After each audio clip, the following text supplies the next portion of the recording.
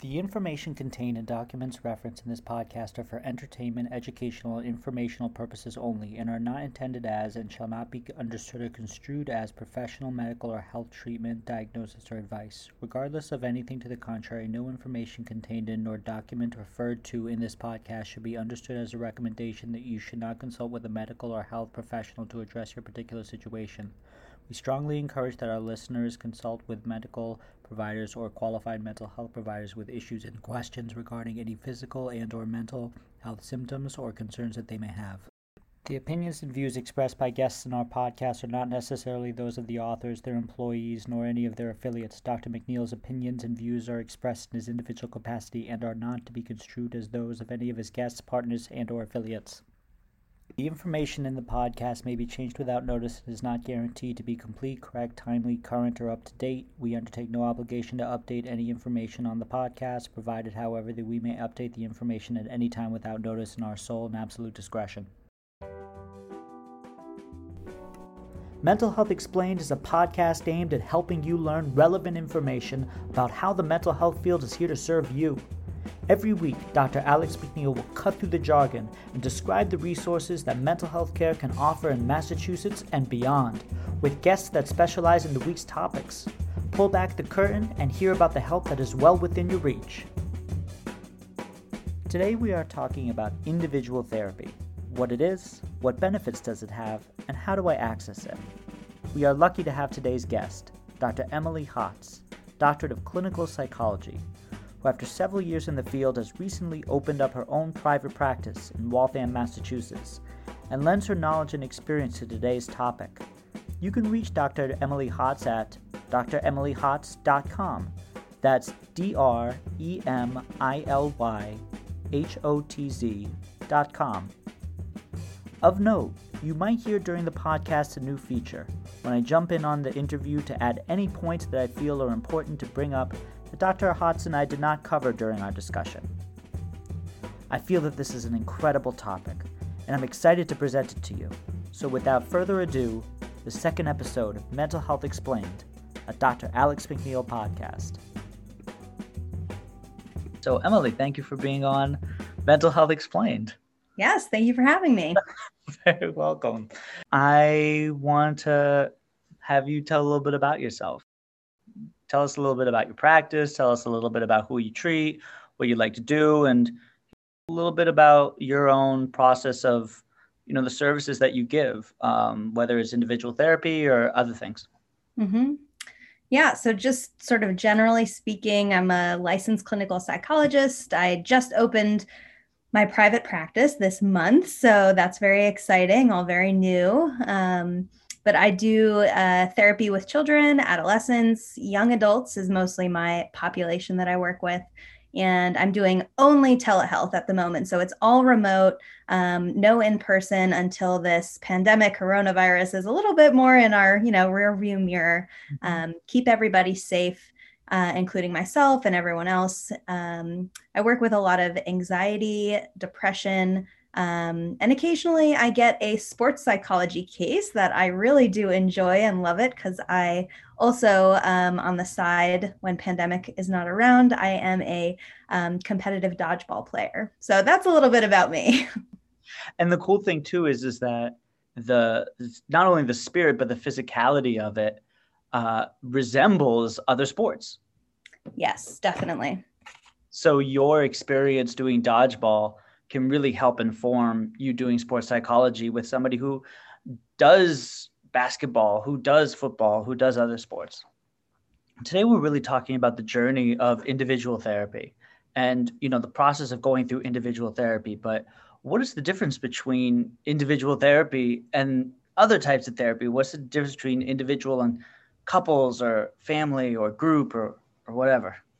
Yeah, it's, I think in individual therapy, the focus is really one person. And occasionally maybe like a family, you might have a family session or a person come in or someone in the couple come in. But in individual therapy, the focus, the client, where the confidentiality really lies is that one person. So, that's a good sort of segue into something like couples therapy. So with couples therapy, the quote unquote client is defined as the couple. It isn't one person or the other, it is both of them together. So, in order for that to be successful, the therapist really has to stay neutral. Yeah. No alignment with one person, no saying, yes, husband, you are correct in this case, and your wife needs to do this. That's really not a successful couples therapy approach. It really is staying that neutral kind of person, and then focusing on the relationship, communication, increasing in understanding of each other. And then the therapist can really help break down what are some of the detrimental patterns that are happening. Group therapy can vary based on the group in terms of size. So usually between 3 to maybe 16 people. I think any bigger than that might be a little bit difficult to kind of control. I mean, I have actually run groups that big, but yeah, I worked at a hospital, and I worked in a partial program, and sometimes we would have upwards of 20 teenagers there. People usually are coming together in this group to discuss maybe a specific topic. So maybe specifically someone who's struggling with depression or self-harm, or maybe it's a group based on anxiety or OCD. There's also process groups too. So just everyone coming together to process maybe difficulty with adjustment, or wanting to connect with other people who might understand, hey, I'm struggling, I'm admitting it, I'm talking about it, I want help, I want to help you. And that kind of group atmosphere is usually facilitated by a therapist or 2 or 3 or 4, maybe sometimes, depending on the group. But sort of like a guide to help the group move together. And then the last therapy you had mentioned, sort of family therapy. Family therapy, I would say, is similar to couples in the way that the family is the quote unquote client. Yeah. It's not one person. So even if, let's say, the mother of the family calls, hey, we need some family therapy, we need someone to come in, help us out, mom is not the client. Yeah. The family is the client. So again, usually trying to stay neutral as the therapist and working with communication with everyone, the relationships, the patterns, just trying to bring everyone on the same page and trying to work with the system itself, right? Not just one person or the other. Absolutely. Absolutely. If all of those are the different styles or the different types of therapies, seems like individual therapy is like your own little relationship. Like you could go in and it's your own little private space to talk to somebody who is there to help you. I really don't want to stray too much away from the sentiment that some people have from like therapy. Like, what? Why would I? Have you ever encountered that where people are like, why would you do therapy? Why would you go to therapy? Oh, yes. Oh, yes. I have definitely encountered those people. How do you react to it? How do you talk to them or explain it to them? Well, I often start with the disclaimer that I'm probably biased because I am a therapist.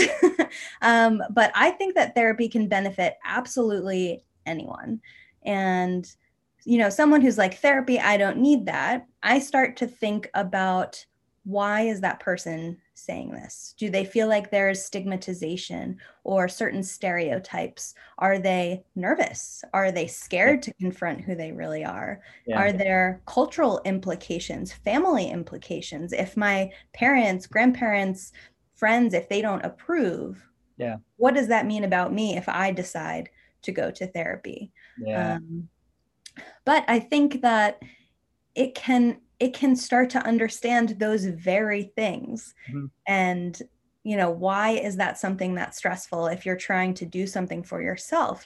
I think in part, one of the stereotypes might be this, don't show emotion, keep it in, be strong, do the harder thing and be strong, don't go to therapy. But to be honest, the more difficult thing is to go to therapy and confront these things and try to work through them to move on, to better understand yourself and your life and just try to live better. And it almost reminds me of those people, and okay, I'll do a disclaimer, I'm probably also biased because I like sushi, but the people who are like, I hate sushi, and they're like, but I've never tried it. Okay, but like, raw fish. Why do you hate it? Yeah. That's great. when you were talking, I was thinking about two things. First is I was thinking about men, just as a guy, just the idea of going to another person, guy or a girl, and just talking about your feelings is like, why would I do that? That's going to take away from my time that I could be successful or get money or I could do something else. And also, I don't want to just kind of spill all my guts out. If I spill all my guts out, that means I'm weak, or that means that, I'm not a man. A lot of men, and including myself growing up, we always thought the sign of being a man is being independent.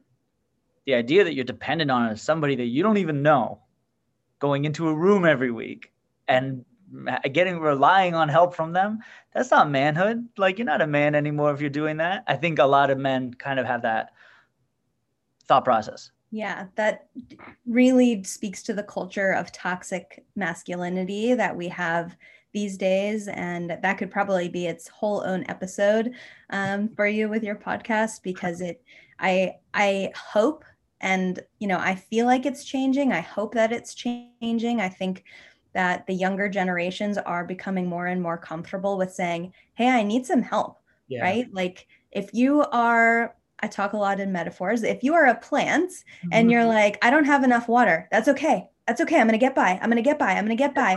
Right. But like, your leaves are going to start turning brown. The soil is going to dry out. And if you don't water it, if you don't do the self-care and do what you need to do, which I think is actually more of a sign of being independent and taking care of yourself, then it's just not going to be good in the long term. So I am really hoping that whole idea, the whole concept is really changing.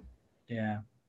The other thing too, and we'll talk about this a little bit later, but I want to say this in the front end of the episode, which is that I think out there thoughts about, culture.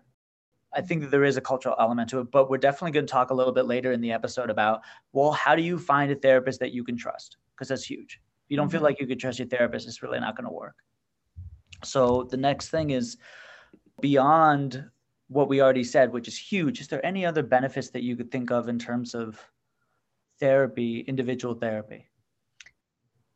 I mean, I think getting a deeper understanding for the symptoms people are experiencing and the biology, the brain mechanisms behind some of these symptoms is really what's going to help to see them for what they are and figure out how to live your life, how to think, how to act, how to do things differently to get a different result. And I think a therapist, I think I said this term before, but is really more of a guide. They're going to try to teach you what they know, help you get to where you want to be. And, it's scientifically proven to help people more than doing absolutely nothing, more than what, if you just keep going in circles and circles, nothing is really going to change. And therapy is going to help with long lasting positive benefits as well.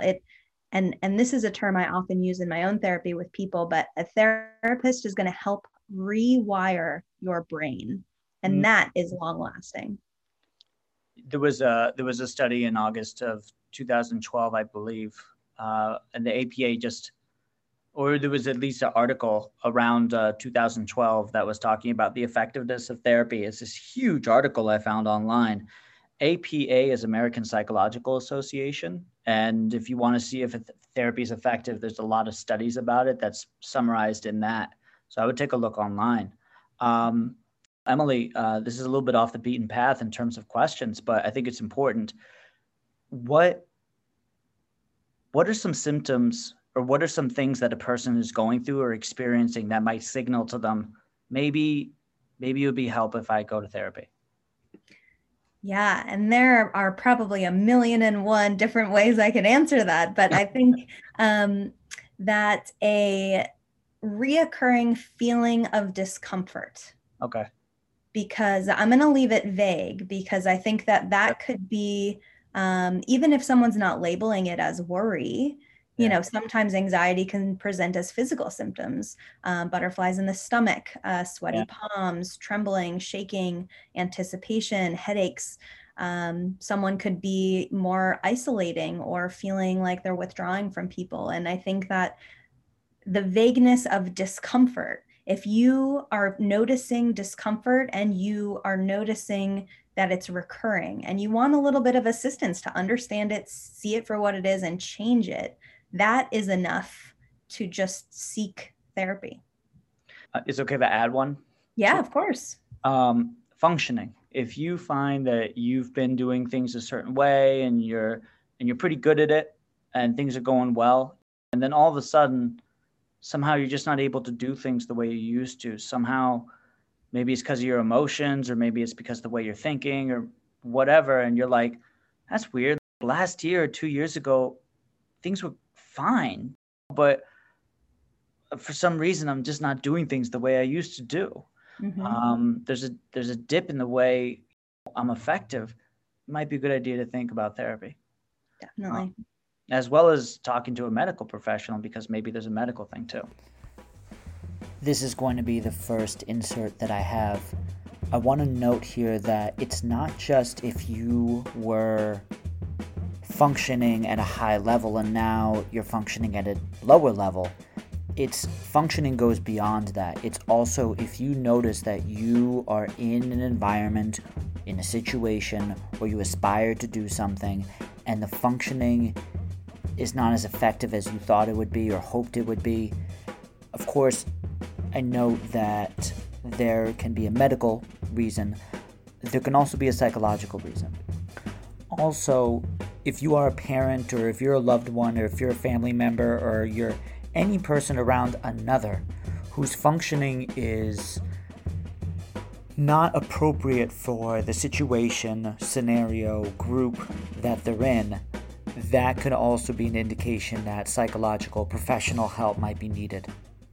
And now, back to the interview, where I just asked Emily the question, who can be a therapist?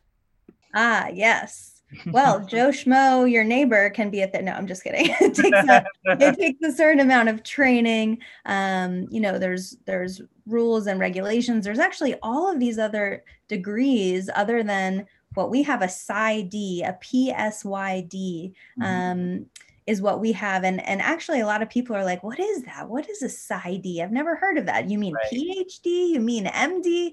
No, right. A PsyD, PSYD. It's Doctorate of Psychology. Makes a little bit more sense than Doctorate of Philosophy, but hey, that's just, we're biased over here. But we can be therapists, obviously, because we have PhDs who can be therapists. Licensed social workers, an LICSW, a doctorate in education, an EdD, an LMH, licensed mental health professional? Counselor, yes. LMHC, yeah, an LMFT, licensed marriage and family therapist. I'm probably not naming all of them. There's a variety of different avenues, degrees that you can go down, and I hope that people are not necessarily biased one degree over the other degree. I'm only looking for this or that or the other thing.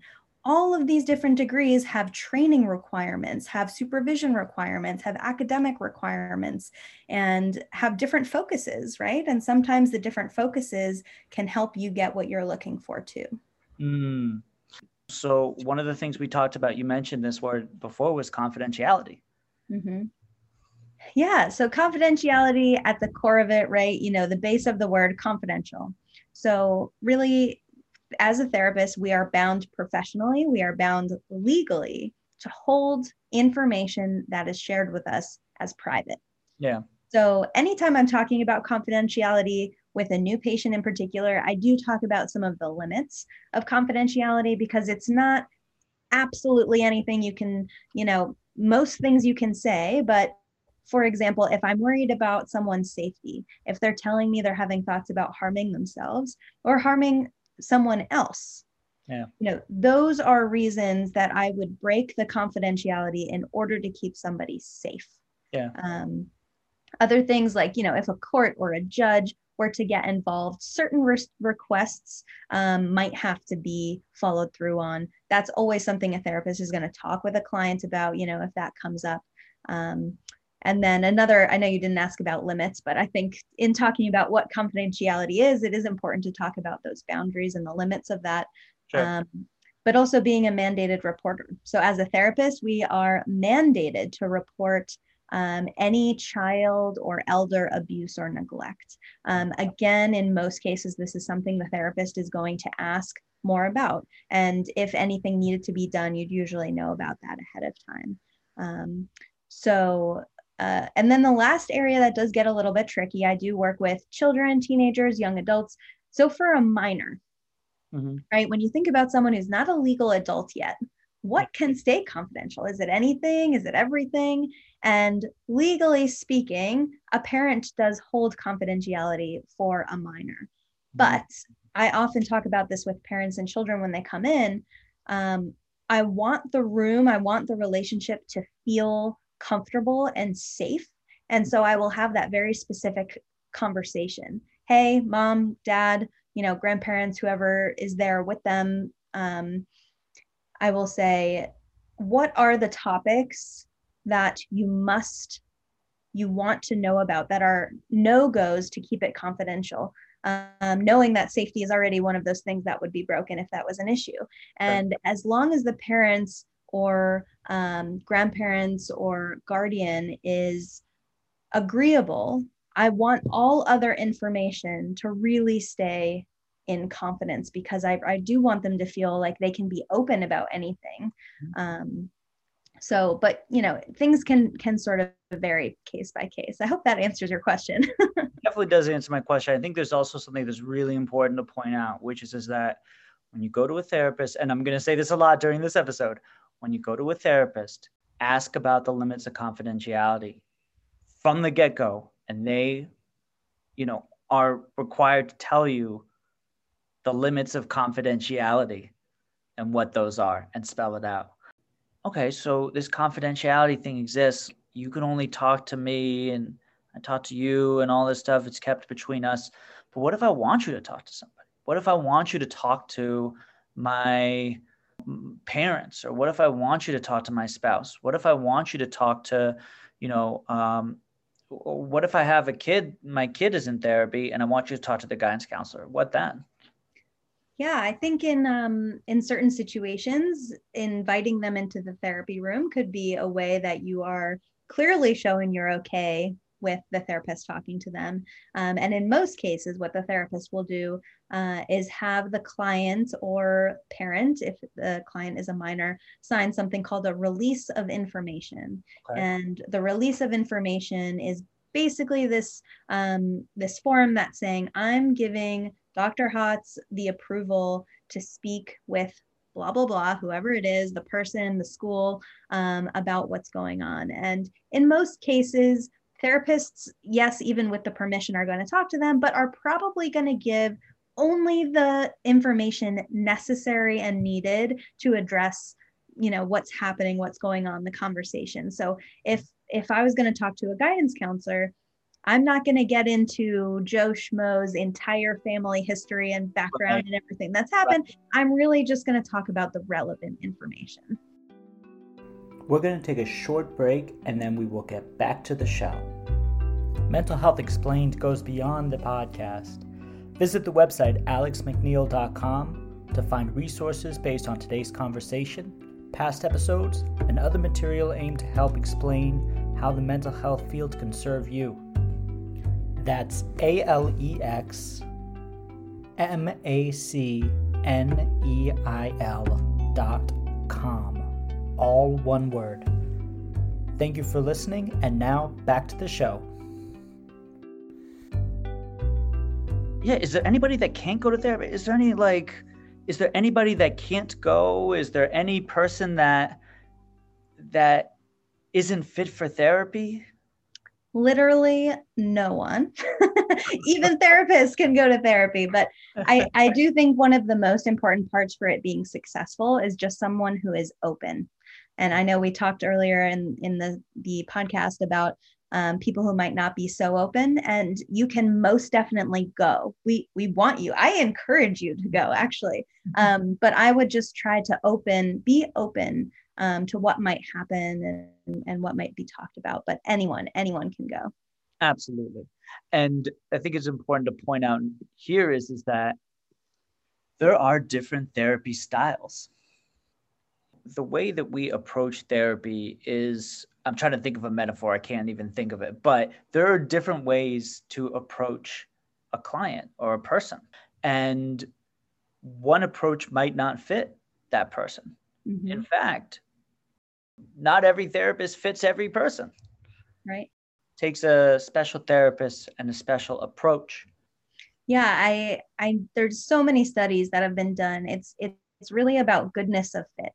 And you've mentioned this a few times before, but if you don't have a good connection, a good fit, get a good vibe, feel comfortable with your therapist, it's almost like it doesn't matter what type or modality they're doing, it's probably not going to have a positive effect. And there's more types of therapies that I could even name than I even know of. Right. But I tend to use something called cognitive behavioral therapy. I utilize aspects of that. It's, the acronym is CBT, if anyone has heard of that, CBT. And it's really just the focus on the interaction between thoughts, feelings, and behavior. And if you can target and focus on the thoughts and change the thoughts, the hope is you could also change the feelings and behavior from there. So it's really just analyzing that interaction more. And I think is part of rewiring the brain, which is why I use it, because I think it's really effective with that. I'm going to go back to a vocab word that you said. Yes. What does modality mean? Modality. Oh my gosh, great question. I think it's just modality is kind of like a style. Yeah. But I think so CBT is one modality or style of therapy that focuses on a certain thing, really cognitive and behavior, right? Cognitive behavioral therapy. And then there are other focuses. For example, something like psychodynamic therapy is a modality that really looks more at people's backgrounds and past experiences and how it might be affecting them to this day, things maybe they haven't worked through yet. Or something like dialectical behavioral therapy, DBT. That modality focuses much more on distress tolerance and emotion regulation. So again, there's more than I can sort of name, but I think it's just an approach. I think that's a good way to summarize it. So then how do you find a therapist that fits? Yeah, I think that there's a lot of different ways to find a therapist. And in a way, I think you sort of have to shop around a lot of the time and sort of find something that fits you. And you can be open with a therapist. I've had people say that to me. Hey, I'm just looking for a good fit. Can we start off, maybe have an appointment or two and see if we want to move forward from there? And I think this can also vary per your location. Hopefully people are listening to this podcast from all different states, all over the country. So I don't want to necessarily give Massachusetts specific information, but I think, and I'm not sponsored, and psychologytoday.com does have a lot of good information about different therapists, bios, what modalities they use, what insurances they take. You can also look on your insurance website. I would recommend reaching out to maybe pediatricians or primary care physicians in your area as well, or even friends and family that have been to therapy. Hey, who do you recommend? Mm-hmm. And although there might be a conflict of interest to see them, you can just ask them for referrals. Hey, do you know anyone in the area that has an opening? And I've had people do that to me already in my private practice, and I've given some referrals. So there's lots of different avenues you could take, but just trying to find someone you do find that gel, that mesh with, just like you would, finding a friend that you're just like, oh, I like that person. Mm-hmm. And, I feel comfortable with them. I want to spend more time with them. Same with a therapist. You want that feeling of like, oh, this is okay. Like I could do this. I could keep coming every week, and maybe even being excited about it. But I don't know. That's just me. Another one is that if you're looking for a therapist for your child, you could go to the guidance counselor in the school. So you could go to people in the school, or, figure out if there's like you said, the pediatrician or the doctor. You can go through your insurance and ask if there's any. So you could call up your insurance and literally say, is there a therapist in my area? And then you could also go a step further. You could talk to your insurance and say, I'm looking for a therapist for my mom. She's coming from Ecuador. She only speaks Spanish.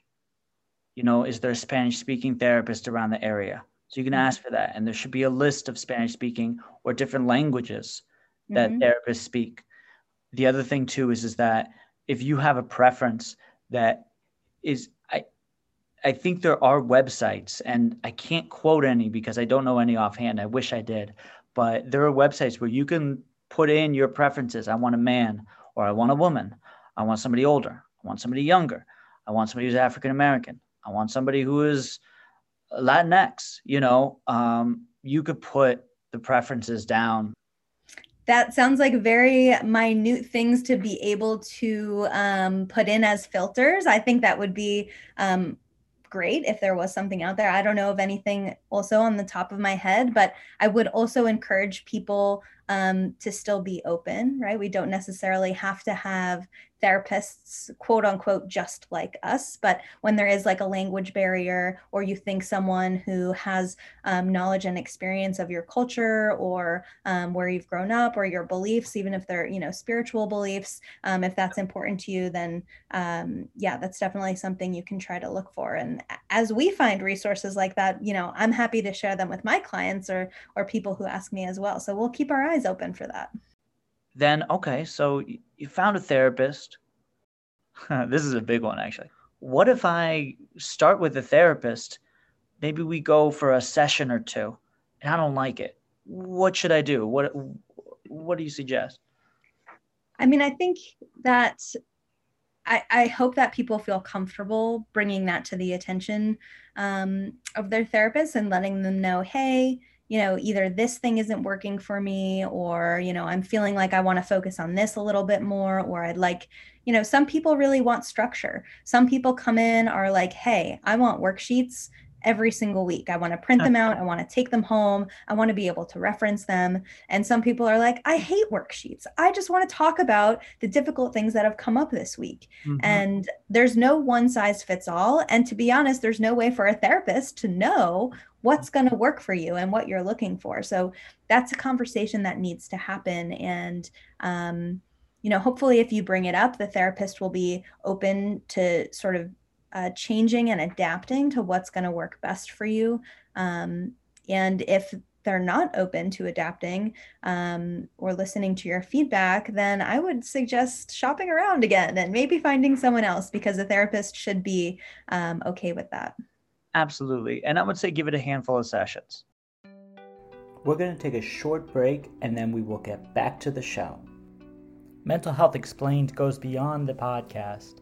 Visit the website alexmcneil.com to find resources based on today's conversation, past episodes, and other material aimed to help explain how the mental health field can serve you. That's alexmacneil.com. All one word. Thank you for listening, and now back to the show. People who live in small towns where there's only one therapist in town, what if that therapist is the soccer coach of my kids' soccer team, and what if I have two kids? I got a daughter and a son, and I want both to see a therapist. Can they see both therapists? You mentioned the words conflict of interest earlier. What are the because this is getting messy right now. So how do we work through all of that? Yeah, and that can be quite tricky when there's a small town, or there's going to be something called a dual relationship, right? If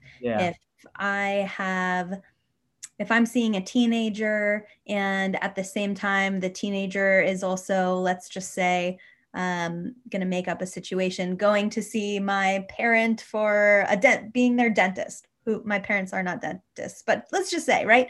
And there's this overlap and there's this weirdness. And let's say I'm also coaching a lacrosse team and one of my clients is on the team, if that's something that's happening, and that you live in an area or a small town where the potential for these dual relationships or overlaps are going to happen, those are 100% conversations you need to have at the beginning of therapy. Not wait for it to happen, but figure out, how do we address this?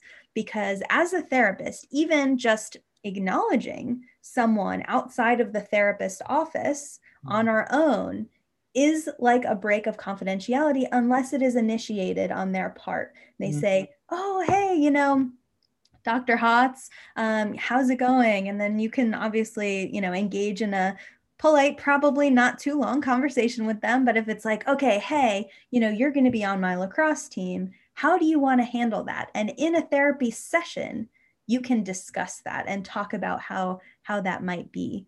But usually therapists try to avoid dual relationship situations when possible. Do we have to go in person right now? I mean, there's a deadly coronavirus. Yeah, we do not have to go in person. I think there are therapists who are going in person still. I am sort of feeling like it is a minority of therapists at this point who are going in person, but the majority are doing some, if not all, telehealth remote, using HIPAA compliance or confidential, safe and secure avenues, like FaceTime is not something that is something called HIPAA compliant or secure, is going to keep everything under a certain amount of regulation. So there are other applications or telehealth platforms with things that are built in to make sure that they are secure. And I do think this is going to create a shift in therapy in the future. I think more and more people are going to continue to do telehealth indefinitely, including myself. Yeah, for sure. The rules as I know it is that if your therapist is licensed in a state, they can see any client or any person that is in that state over telehealth. Mm-hmm. I know that's for Massachusetts. I believe that's also for other states too. Yes. And there are all of these laws and rules that are applying to telehealth that are actually in flux because telehealth has never gotten this much attention before. So things are definitely changing, but particularly during the pandemic, there are ways to get emergency licensure in different states, really, I think, related to the pandemic. So for example, I've had a few of my clients go to back to college or come back from college in certain states. And I do have temporary licensure in New Jersey and Connecticut. That does not mean I'm taking new clients on who live in New Jersey or Connecticut, but who I have a previously established relationship with. I've contacted the state boards. But within Massachusetts itself, at this point, I can reach anyone from, all the way the east coast of Massachusetts to Nantucket, and then all the way to the west coast, bordering the other states, anyone in the whole state, which I think it just broadens people's ability to get therapy, to get good therapy for them, and they have more of a reach to find a therapist that's a good fit. Of note, it's really important to remember that regarding telehealth, the laws that I described are true, that the clinician has to be licensed in the same state as the client's in. There is an emphasis on being physically present for both parties. So, if a clinician is in Massachusetts and they're licensed in Massachusetts, and like I said, they are physically present in the state, they can treat people that are in that state. However, if a Massachusetts clinician is taking a trip to Alaska and they are in Alaska, even if they're licensed in Massachusetts, they're not physically present, so they couldn't help anybody in Massachusetts. Furthermore, if a client is taking a trip to California for vacation, they cannot do therapy because they're not physically in Massachusetts, even if the clinician is. The clinician has to be physically present in the states that they're licensed, and the client has to be present in the states that the clinician is licensed to. And with that, we're going back to the show. If you decide to go to therapy, let's say that you do therapy over the computer, which, by the way, has been shown to be effective. We have seen it as effective as individual therapy. whether that's in our own, experiences. I think the studies also show that there is similar effectiveness. Is that correct? Yeah, that's definitely what I've seen and heard as well. And even the response from my own clients, I was doing 0% telehealth before the pandemic. Now I'm doing 100% telehealth. And a lot of my clients I've been working with for years. And a smaller percentage started with me during the pandemic. I've never met them in person. And everyone that I've talked to is very pleasantly surprised at how beneficial it is. People, I think, including myself, were expecting it to be less comfortable in some way, or not being able to hold the space as much. I mean, granted, when there's technological difficulties or Wi-Fi goes in and out, that can be a little bit of a problem and frustrating for everyone. But I think it really has been much better than people were expecting, including myself. How do I pay for that? How do I pay for therapy? Great question. Well, the world of health insurance, if you have health insurance, a lot of the times it can cover some or all of therapy sessions, depending on your plan. It does get a little bit confusing, and that's probably, again, another episode you can go down. But some people have deductibles where you do have to pay the full out-of-pocket fee first. And then sometimes people have co-insurance where they have to pay a copay. And then sometimes therapy is 100% covered by their plan. So I would encourage people to reach out to their insurance companies to see what kind of plan they have, what the estimates would be. You can also ask a therapist about this too. In my own practice, brand new to private practice, it's something that you really just have to dive into. And I'm trying to get as much clarity for the clients that I'm seeing as possible, so they know what to expect. And there's no, like, sometimes you go and have a procedure or an appointment at a hospital and you're like, whoa, where did this bill come from? And it's sort of like that sticker shock. So I'm trying to, avoid that for people whenever possible. And so the deductibles, the co-pays, and then you can also do self-pay, full out of pocket, not going through an insurance company as well. Most therapists take cash, check, and then lots of therapists these days also take credit cards through Safe and Secure, even over telehealth format as well. For sure. So let's say I decided to go to therapy. I got the intake booked, everything's booked. Then I go and they give me something that's called a diagnosis.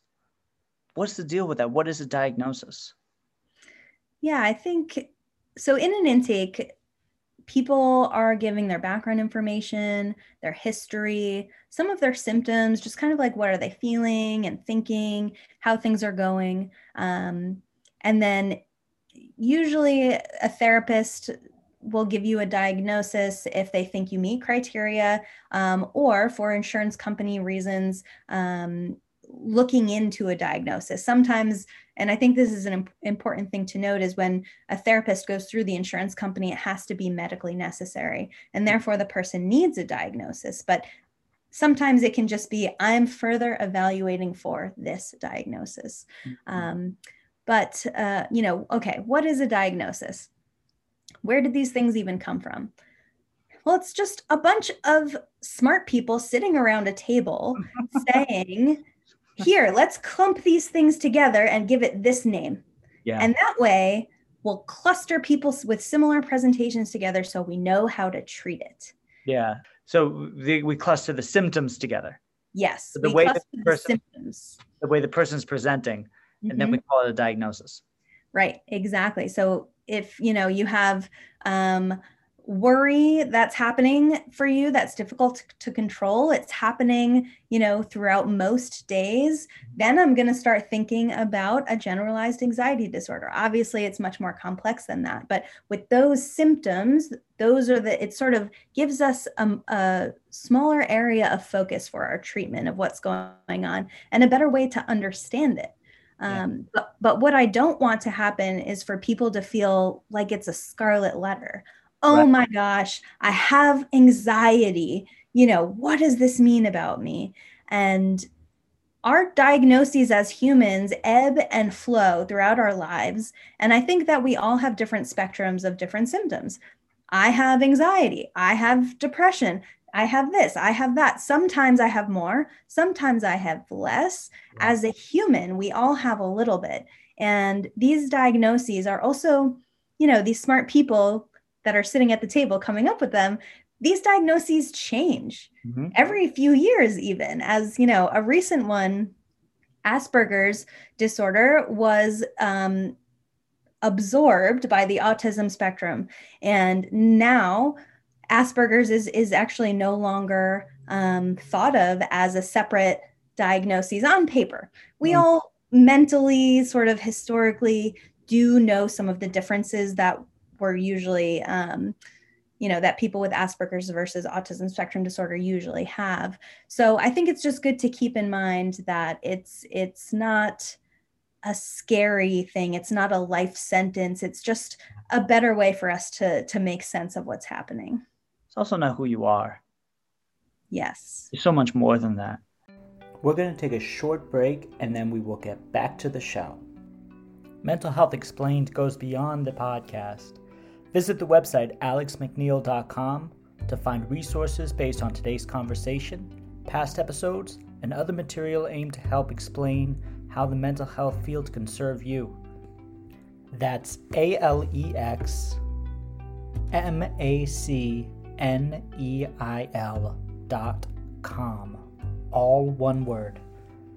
Thank you for listening, and now back to the show. The other thing too is that are there different therapy approaches or therapy styles for different diagnoses?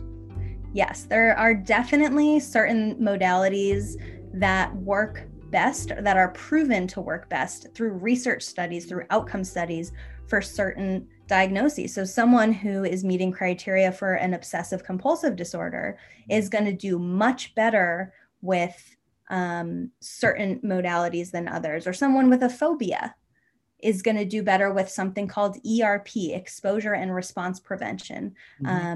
So that, right, instead of just sitting and sort of talking about the phobia, how do you feel about the phobia? Let's, in part, yes, we can work on the thoughts about the phobia, but the best way for something like a phobia is exposure in a safe manner that's not going to be overwhelming or flooding for those out there who want to address a phobia. I have a spider phobia, so I get it. But yes, so I hope that answers your question. The other thing too is that how do we find what's the best approach for our symptoms, our diagnosis? Like, how do we know? The therapist should be familiar with that, but if you wanted to ask your therapist, hey, are you thinking I'm meeting criteria for a certain diagnosis, several maybe, can we go over them? And that is something that I often do with my clients too. I'll take out the DSM, the diagnostic manual, and we'll go over the symptoms for disorders with people so that they have a better understanding. This is not something I'm trying to keep secret or, hidden from someone. I want them to understand themselves too. So a therapist should be able to go over that with you, can tell you what modalities are best for certain disorders, and it's probably online. Although I don't want to trust Dr. Google with everything. You can Google certain things and get a better understanding for what's out there. Consult with a professional. Yes. So then you're going to therapy, you went to an intake, then you think to yourself, wait a minute, so how often do I need to go to this? How long are these sessions? How many sessions do I have to go to? Yeah, that definitely varies per person and per therapist. So again, I'm going to refer back to have a conversation with your therapist about it. But I think generally speaking, at the beginning, for most therapies, and this is also the way that I tend to work as well, 45 minutes to an hour for different appointments. And usually at the beginning, I like to do weekly with people because we're strangers. We don't know each other yet. We need to take the time to establish a comfortable relationship, a rapport, and build on that. And I think that once someone is feeling a little bit better, or even if they're quite busy and they feel like it's more of a stress or a strain to do weekly, we can move to every other week, every 3 weeks. Some people I see once a month as sort of check-ins too. So in terms of how long do I go to therapy, this is also such an individual decision. Yeah. I think the research out there is like, okay, for brief, quote unquote, brief therapy, something like 16 to 26 sessions is like, all right, you've got the skills, you're good to go. If you're looking for something brief, that could be the range that you're thinking, okay, maybe I'll terminate or end therapy for now and come back for boosters later if I need it. But longer term therapy, I think, can go on as long as you're benefiting from it and there's medical necessity. And we're not just, talking about the recent episode of The Bachelorette or something, like, so yeah, I think it really varies, and per therapist too. Some therapists only do brief therapy and some therapists only do long-term therapy. Yeah, that's true.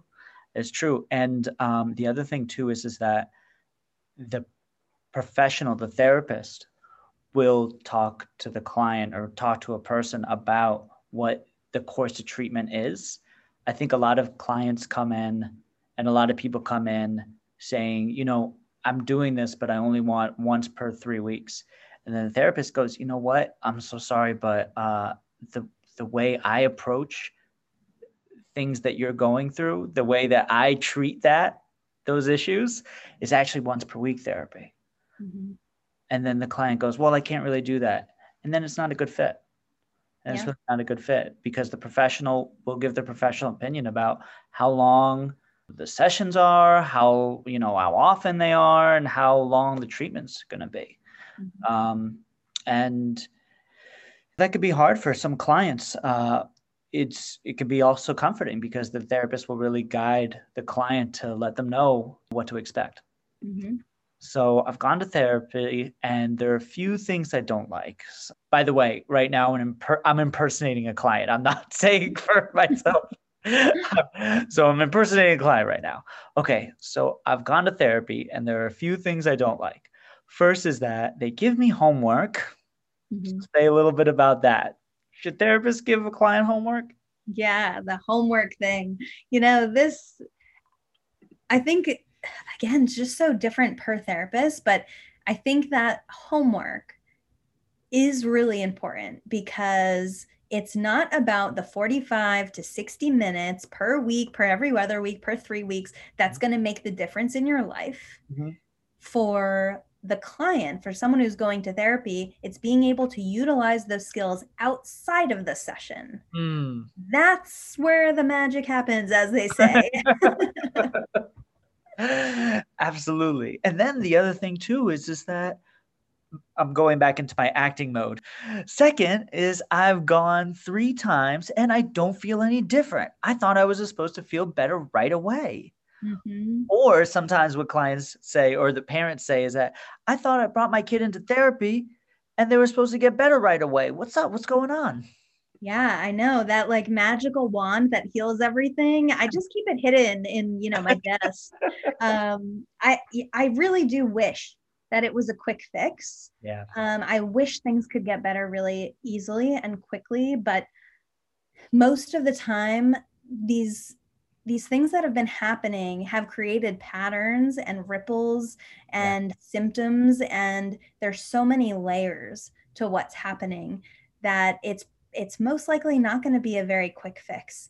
And I would say just give it time, and maybe even looking at your expectations. How are you measuring? How do you feel different? And how are you measuring the benefit from therapy? And sometimes thinking about it in a different way. Oh yeah, hey, I've reached out to more friends this week, or I've left the house more this week, or I've actually felt less, stomach pain this week. It's just so individualized that I would talk to your therapist about that or think about that and maybe just redefine the way that you're thinking about progress. And with the kids, because I work with a lot of kids, it's, another saying, no man or woman, I'm changing it, or woman is an island. No one operates or exists in a vacuum. Yeah. And without also addressing things happening in the family system, there's really not going to be lasting or positive change. And sometimes I get the parents that come in, hey, here you go, babysit my kid for 45 minutes. And then they come in at the end and I say, okay, mom and dad, here's your homework this week. Here's what you're going to do this week. And they say, wait a minute, you're giving me homework? I didn't expect that. You're supposed to fix the kid. But I hope that parents listening to this see the benefit from that and see that because it's a system, if you can change things and the kid can change things, everything is just going to work more smoothly in the end. Awesome. All right. So then let's say that I'm going to a therapist, like a Dr. Emily Hotz, right? I really like it. I'm getting so much better. When do we end? And then I like Dr. Hotz. I don't want to end. Gosh, the things I came in with are pretty good, and I don't think there's anything really going that's off. But I really like this therapist. So what do we do? Yeah, and therapy is strange like that, isn't it? The therapy and the relationship with the therapist is meant to help you in a way that you can live independently and almost like, a bird leaving its nest, oh my gosh, I can function and things are going well and that's amazing. Yeah. And as a therapist, that's what we want. We don't want you to rely on us. We don't want you to feel like you need us in order for things to go well in your life, because we want you to be able to foster that and do that on your own. So if you're getting to a point, like my reference before, that you're just talking about The Bachelorette and things are going really well, oftentimes what I'll do is say, hey, we're in a really good spot. I think we can terminate for now, but I always say my door is open. And if something happens and you want to come back in, I'm here. I'm here for that. And I will always be here. Right. So they know in the back of their mind that, oh, I'm not abandoning my client. The relationship isn't over. It can continue to exist and be there if you need it and access it at that time, if that makes sense. By the way, it's a strange word, terminate. Yes. There's no Arnold Schwarzenegger involved. Yes. Terminate basically just means end the therapy. I think you mentioned that already. I just want to just say it one more time. I think it's important though to talk about this a little bit more, because I think that, I don't know what it was like for you, but just a little bit disclosure for me in my own process as a therapist. I think just through the years, I've noticed that you create an atmosphere where clients are really vulnerable. And sometimes they've never had that kind of vulnerability with another person ever. And it's revolutionary. It could be refreshing. It could be scary. And once you get to a point of real trust, they trust you unlike they've trust anybody else sometimes, or very few people. That could be, how do you respond to that? Because you mentioned the word friendship. They see you as a friend. Some see you with the closest of a family member. Sure. Yeah. If it's something that is scary or something that feels like losing something really, really important, that trust, if that's what it feels like to the client, that is a perfect thing to talk about in therapy, and maybe a reason to either continue to delve into that a little bit more, but also to make it a focus. How do we, if we're working on termination and the fear is the termination, there's something more there. And is there a way to make it gradual? Is there a way to talk about the termination for a long time? And there is. And I think any good therapist will help make it more of a progression than it is just, a leap out the door and that's it. It's over. Right. You mentioned before something that was really powerful, which is that, if client really feels that down the road they want to come back to you, your doors are open. What do you do if you've got a full caseload and you can't see them at the time. Right. And part of that, I think, is as a therapist, how many clients can we ethically see and still give our clients the best care possible?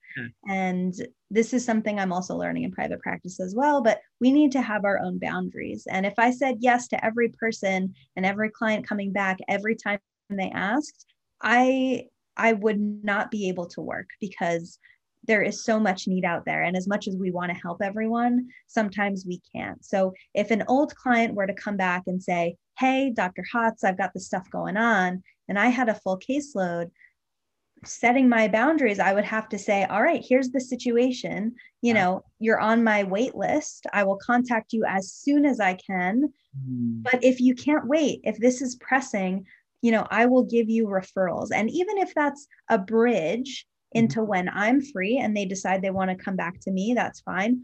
Or if they establish a good connection with a new therapist, they can just sort of continue with that as well. That's sort of their choice. But, you know, I want what's best for them. I don't want them to have to wait if it can't wait. And I don't want them to feel any sort of allegiance to me, because there are a lot of good therapists out there too.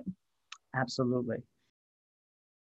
If you have questions, ask your therapist. These are a lot of really great points to put on your radar. There's a lot of information here that's general information that's good for you to know. Dr. Hotz and I are in agreement that this is a service that could really benefit people. It's a mental health resource for the community. And it's something that if you have the means and if you feel there's a need for you or anybody that you love, access it or contact somebody to talk about accessing it. What are your thoughts? And do you have anything else that you want to add or talk about? Or the floor is absolutely open for anything. If you want to, if there's anything else that any questions that some people field at you that you want to answer here, or anything. Yeah, I mean, bringing it all together, and definitely some things that have come up in my sessions sometimes with people, they're like, you know, what am I supposed to say to you? Or, you know, what is this supposed to look like? And I always say with, you know, this is in part really what you want it to be, what you want to get out of it. I want to tailor what we're doing to you with my expertise and guidance, and maybe sometimes a little bit of a push, even if you don't want it. But knowing that this is a judgment-free zone. And I say that all the time.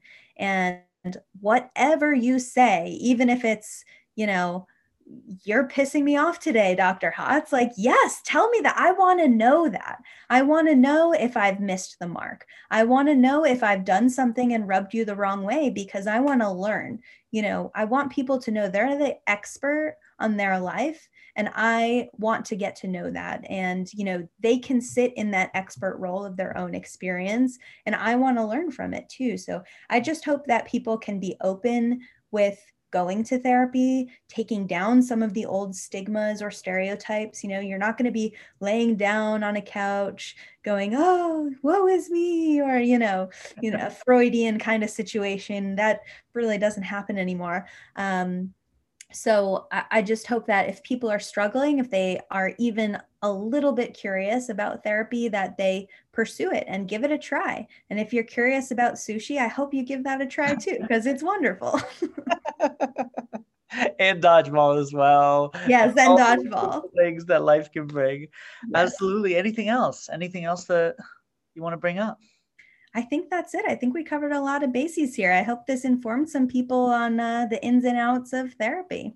I think we covered a lot of bases here too. And I really appreciate you being on the podcast. You have an open invitation to come back anytime. Talk about whatever you want to explain. It's Mental Health Explained. Anything you want to explain to people, to the general public, this is what it's here for. So thank you so much. Great. Yeah. Thank you for having me. Thank you for listening to this week's episode of Mental Health Explained. For more content, please visit the website at, I'm going to spell it out here for you, alexmacneil.com. That's alexmacneil.com. Blessings, peace, and I look forward to explaining more next week. The music for this podcast was created, composed, and produced by Blueprint. You could find him at waitlist.net.